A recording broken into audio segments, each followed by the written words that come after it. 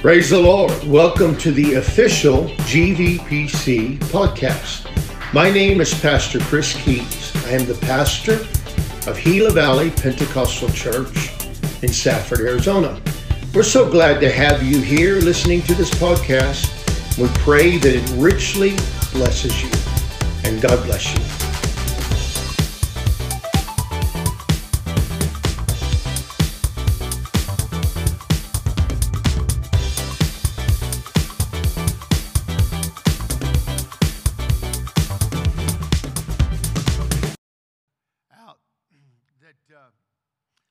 That everybody's going to heaven in a Honda because they all went in one accord. Amen. But that's not what it means. But it's fascinating what this particular scripture means. The word that is used in the Greek is homothumadon, that is a compound of a couple of words, and it means to be all together with one mind, with one accord, and with one passion. And so there's a concept that is here. There's one mind, there's one accord, there is one passion. And the interesting thing is the word that is used from this is a word called thumos, which means to be breathing hard, with indignation, with fierceness, and with wrath. And so what you find here is that when the church or the people on the day of Pentecost came together, there were 120 of them, and they were passionately in one accord. They were passionately in unity. I feel that something needs to happen with the church as we move into this new year. And it's not just about moving into a new year. And I mentioned, and sorry for making excuses. You know where we are. I know we need to pray for Brother Gerald. They're all in Phoenix. He's having a procedure. Brother CJ is off in Tucson. Sister Anna is sick. Brother Soto has been dealing with sickness. We need to pray for Brother Jacob. Amen. We need to pray for a lot of people that need a touch. There's a lot of other people that are not here right now. And so we need to pray for them. But I want to say this, that I believe that the church needs to come together in unity. Amen. I would like to preach this to the whole church, but the whole church is off gone somewhere doing things, being places. Brother Michael, it's good to see you.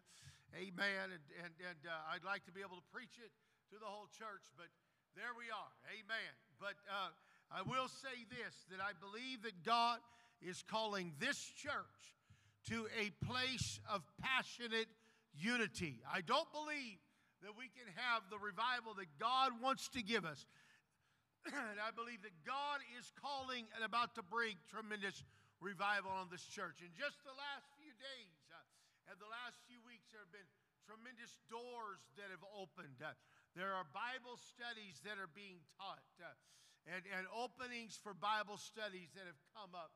There are people that are hungry for God, that are interested in coming to the Lord. And I believe that God is about to do something great in this church. Amen. There's a family that my wife and I will be starting a Bible study with probably on Monday. We were supposed to do it last Monday, but because there was a COVID scare, they weren't able to do it. I'm so sick and tired of COVID. I'm not scared of COVID anymore. Amen. But I'm so tired of it because it keeps cropping up and spooking people. Amen. And because we weren't able to do it, there's a lady that I was able to get in contact through our Thanksgiving giveaway that wants a Bible study. And the only problem is her phone has been in and out. And I've been in contact with her. I was able to contact her on Sunday, and then today her phone wasn't working, and we're trying to get this Bible study going. There's another Bible study that me and my wife have been teaching that we're going to be continuing on. And these are all openings and doors that are opening up. God's opening different things, and there's a lot of people.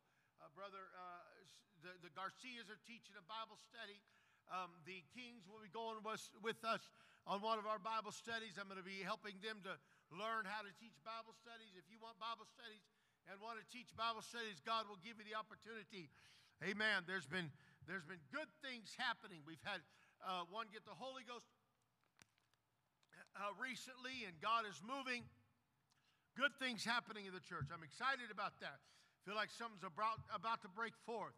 And I feel that what needs to happen is to see that happen is a passionate unity. They were in one accord, which means they were in passionate unity.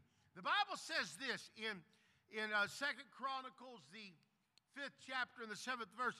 And the priest brought in the ark of the covenant into the Lord unto his place, to the oracle of the house, into the most holy place, even under the wings of the cherubims. I didn't bother to put my thing on today, but I guess I'll just use this mic. For the cherubims spread forth their wings over the place of the ark, and the cherubims covered the ark, and the staves thereof above. And they drew out the stave of the ark, that the ends of the staves were not seen before the ark, from the ark before the oracle, but they were not, or were seen, but they were not seen without. And there it is unto this day. And there was nothing in the ark. This is later on, whenever they are getting ready to do the temple of Solomon. There was nothing in the ark save the 2 tables which Moses put there in Horeb when the Lord made a covenant with the children of Israel when they came out of Egypt. And this is interesting because at one time in the ark, there was the tables of stone, there was the pot of manna, and there was Aaron's bud that rotted, Aaron's rod that budded. My goodness, Brother Josh, you caught that immediately. Aaron's rod that budded. Amen. That's a good one. You guys will not forget that one. Amen. Whenever everybody else gets back on Sunday, y'all can say, you know what Pastor Keys did? And it will go into history. Amen. One time I was taking up an offering, and I said, well, now we're coming to the most important part.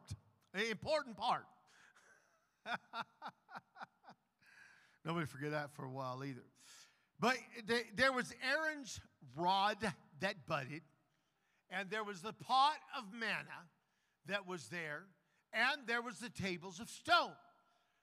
Nobody knows what happened to Aaron's rod that budded or the pot of manna, but the Bible says by the time it got to the dedication of the temple, all that was left there was the tables of stone, which, to be perfectly honest with you, that was the most important part, or the most important part, whichever way you want to say it, most important part, and that was simply the Word of God. Amen.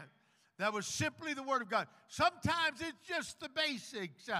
Amen. In this case, it was just the Word of God.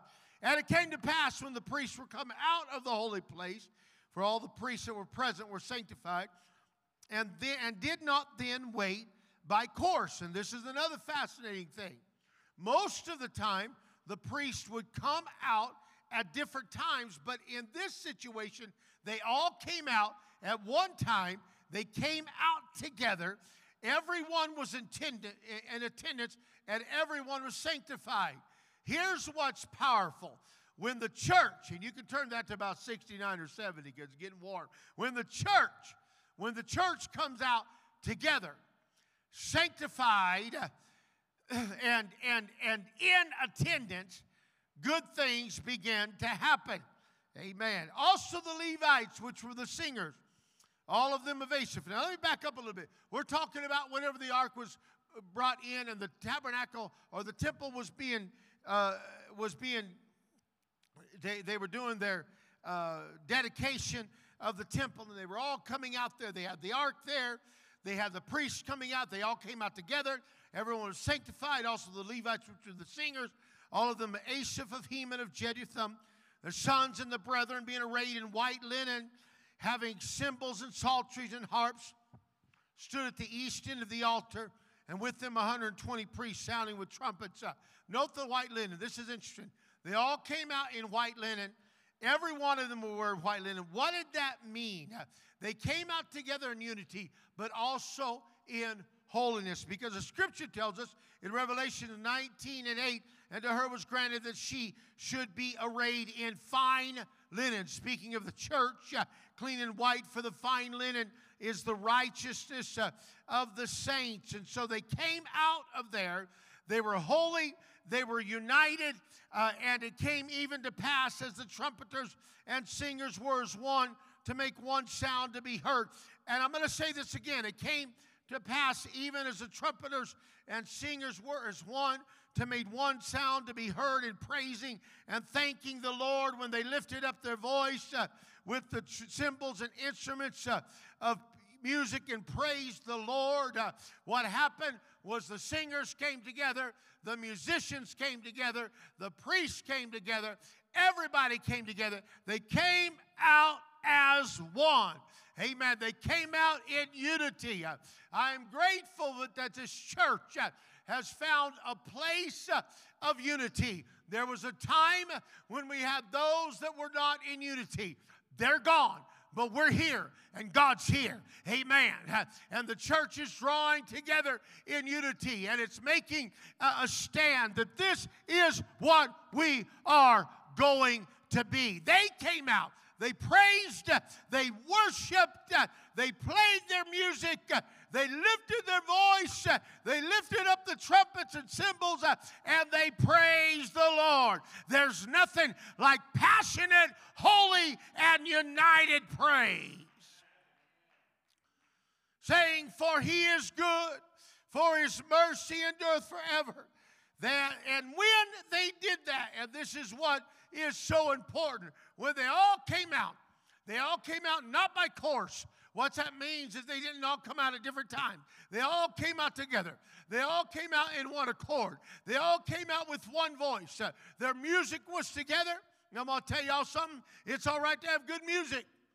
Some people tell you it doesn't matter. It does matter. The Bible says to play skillfully. Amen. They come out working together. Doesn't have to be perfect. But it's a good idea to try to make it sound pretty good, you know. Amen.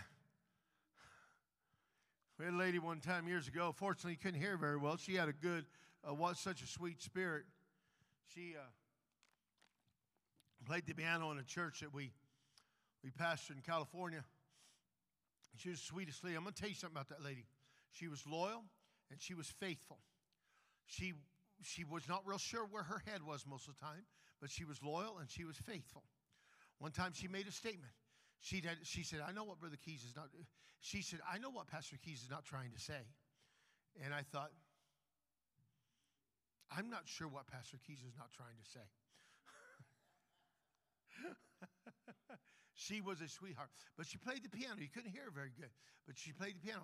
And I'm going to tell y'all, when she hit the right key, it was strictly by accident. But she loved the Lord. And she did unto the Lord. And I loved that. Amen. But it's all right to learn how to play good. Amen. It's all right to get to play skillfully. That glorifies God when you do something like that. It's all right to sing good. It glorifies God. That's all right.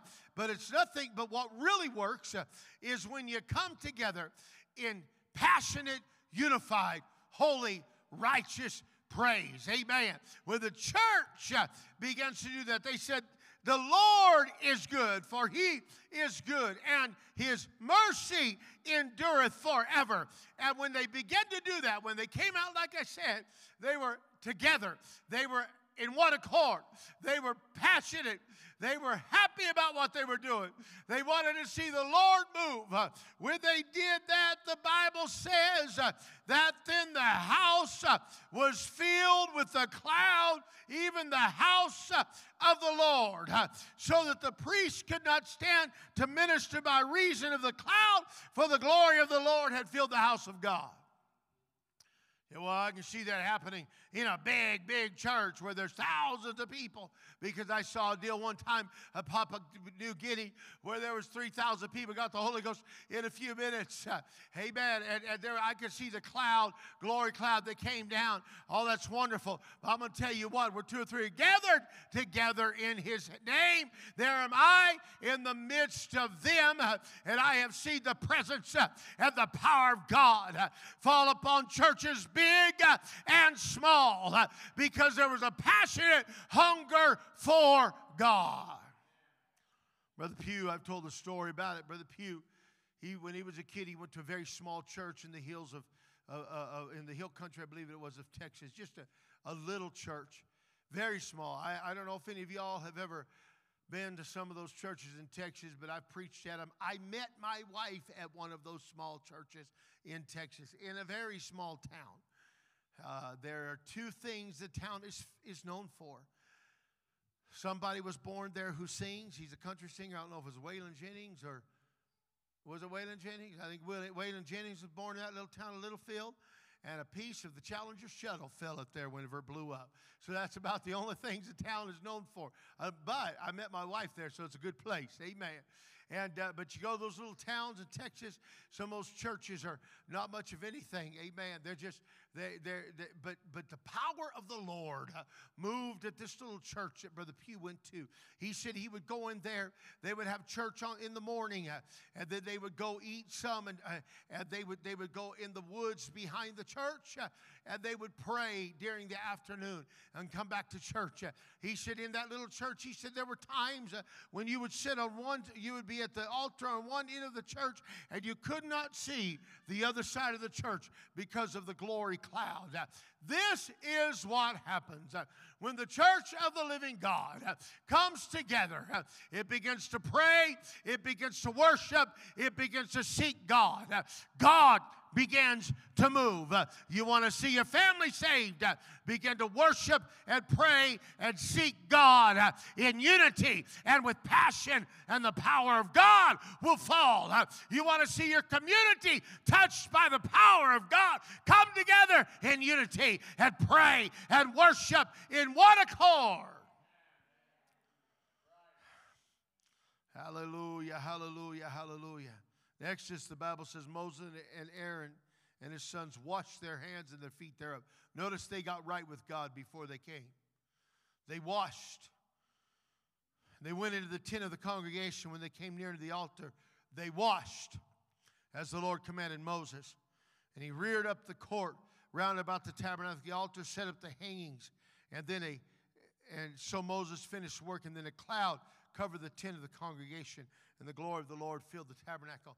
Amen. Not only do we have to come with passionate, amen, unified praise, but repentant and holy praise.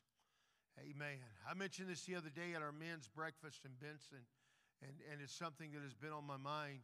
And it is I was talking about James, the 5th chapter, and how it speaks about if there be any sick among you, call for the elders of the church. And if there's any, I forget the exact quotation. In fact, I'm going to read it real quickly. I'm terrible at quoting. Sometimes I can, and sometimes I can't. Worth beans. But if there be any among you afflicted, let him pray. Is there any merry? Let him sing psalms. If there be any sick among you, let him call for the elders of the church. Let them pray over him, anointing him with the oil in the name of the Lord. And the prayer of faith shall save the sick, and the Lord shall raise him up. And if he hath committed sins, they shall be forgiven him. And then it says, confess your faults one to another and pray one another for one another that you may be healed. And what you're finding here is that there is a connection between healing and repentance. There's a connection between healing and repentance. And I see lots and lots, and I said something, I said, sometimes these guys get these prayer lines, and then we had a prayer line. And sometimes they get these prayer lines, people come and they don't expect they don't repent, they don't do anything like that. They just want God. Sometimes people think God's a big sugar daddy that hands out stuff, whether you're good or you're bad. Amen. And it's just like, God, give me money, give me healing, give me this, and I'm going to go live my life. But here we find out that there is a connection that is made between healing and repentance. Confess your sins. Confess your sins. Here it is, your faults one to another. What's that mean? Make things right.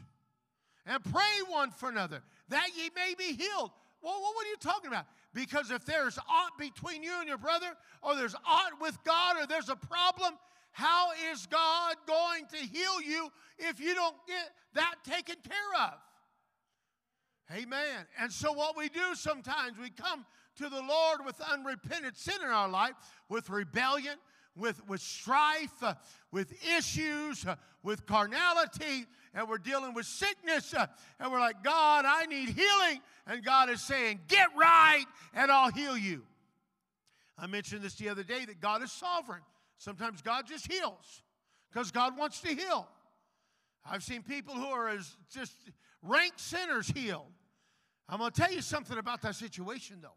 I've seen great, great miracles happen to people out of the mercy of God. I've seen them walk up and God heal them. And I've seen them walk out of the church and not come back. And there was one time when the scripture says, go and sin no more, lest a worse thing come upon you. Amen. And that happens. So there's that need there. There is the desperate need that whenever we come before the Lord, we want God to do something. We want the power of God to move, that we have made sure that everything was right. You're thinking, we thought since we weren't doing the lessons tonight, it'd be shorter, and here goes Pastor. He's getting into it. I'm not going to be much longer. Amen. They washed before they approached God. And when you come together, when the church comes together, unity with repentance, with passion, things begin to happen. I'm going to read some scriptures, Acts 1 and 14. These all continued with one accord in prayer and supplication with the women, and Mary, the mother of Jesus, and with his brother. And they continued daily with one accord in the temple, and breaking bread from house to house, did eat their meat with gladness and singleness of heart. First scripture, they're one accord and one prayer, in prayer and supplication, and the Holy Ghost falls upon them. The second scripture, revival hits the church, praising God and having favor with all the people. And the Lord added to church daily such as should be saved. And Acts 4, and being let go, talking about Peter and John. They went to their own company and reported all that the chief priests and elders said unto them. And when they heard that, they lifted up their voice to God with one accord. Here's what happened. First scripture happened right before the day of Pentecost, and you saw what happened there. Second scripture happened after the day of Pentecost, and thousands came to the Lord. Third verses in the 4th chapter tells us that they were persecuted by the Sanhedrin. And when they were let go, they went to their people, and they said, they began to pray. And when they began to do that, they lifted up their voice to God with one accord and said, Lord, thou art God, which hast made heaven and earth and the sea and all that is. And when they had prayed, the place was shaken where they assembled together, and they were all filled with the Holy Ghost, and they spake the word of God with boldness. Then we jump into the 5th chapter of Acts, and by the hands of the apostle were many signs and wonders wrought among the people, and they were all with one accord in Solomon's porch. And the rest durst no man join himself to them, but the people magnified them. And this is important. They all came together. I mean, tell you, there was things happening. 5,000 got the Holy Ghost. 3,000 got the Holy Ghost. There was a great revival going through the city of Jerusalem. People were being healed. They all came together. They began to have church. They all got together at Solomon's porch. They began to have church at Solomon's porch. It was a big area. They got all together and have church. Amen. Bunch of them, lots of people coming together and having church. It was like camp meeting every night, every day, all the time. And the Bible says that while they're having this revival and they're having church, that the rest Durst no man join himself to them. What's that mean? Sometimes King James has funny words. What's durst mean? Well, we'll just move along from there. But no, it means this, that there were those that looked at it and said, we don't want to have any part of that. Here is something about passionate unity and passionate revival. It winnows out the casual followers, the fakers, and the charlatans. When you begin to have a move of God, the people who really aren't interested, you'll watch it. I've seen it happen many times. Revival sweep through the church. God begins to move. There's a few people, they got it all together. It seems like, whoo! And then before you know it, where'd they go? They really weren't into it that much. They weren't ready to give their all. Walked away. We see this a lot of times. It happens. It's just the way it happens. The Bible says that the seed is thrown upon the ground, and it falls upon barren ground. It falls upon the rocks. It falls upon in the weeds or the thorns, and it falls upon good ground. And the revival began to move, and there was seed that fell on the wayside, and they did not join themselves to them. But it says this, even though the casual followers, the fakers, and the charlatans were gone, the believers were the more added to the Lord, multitudes both of men and women, insomuch that they brought forth the sick into the streets and laid them on beds and couches, that at least the shadow of Peter passing by might overshadow some of them.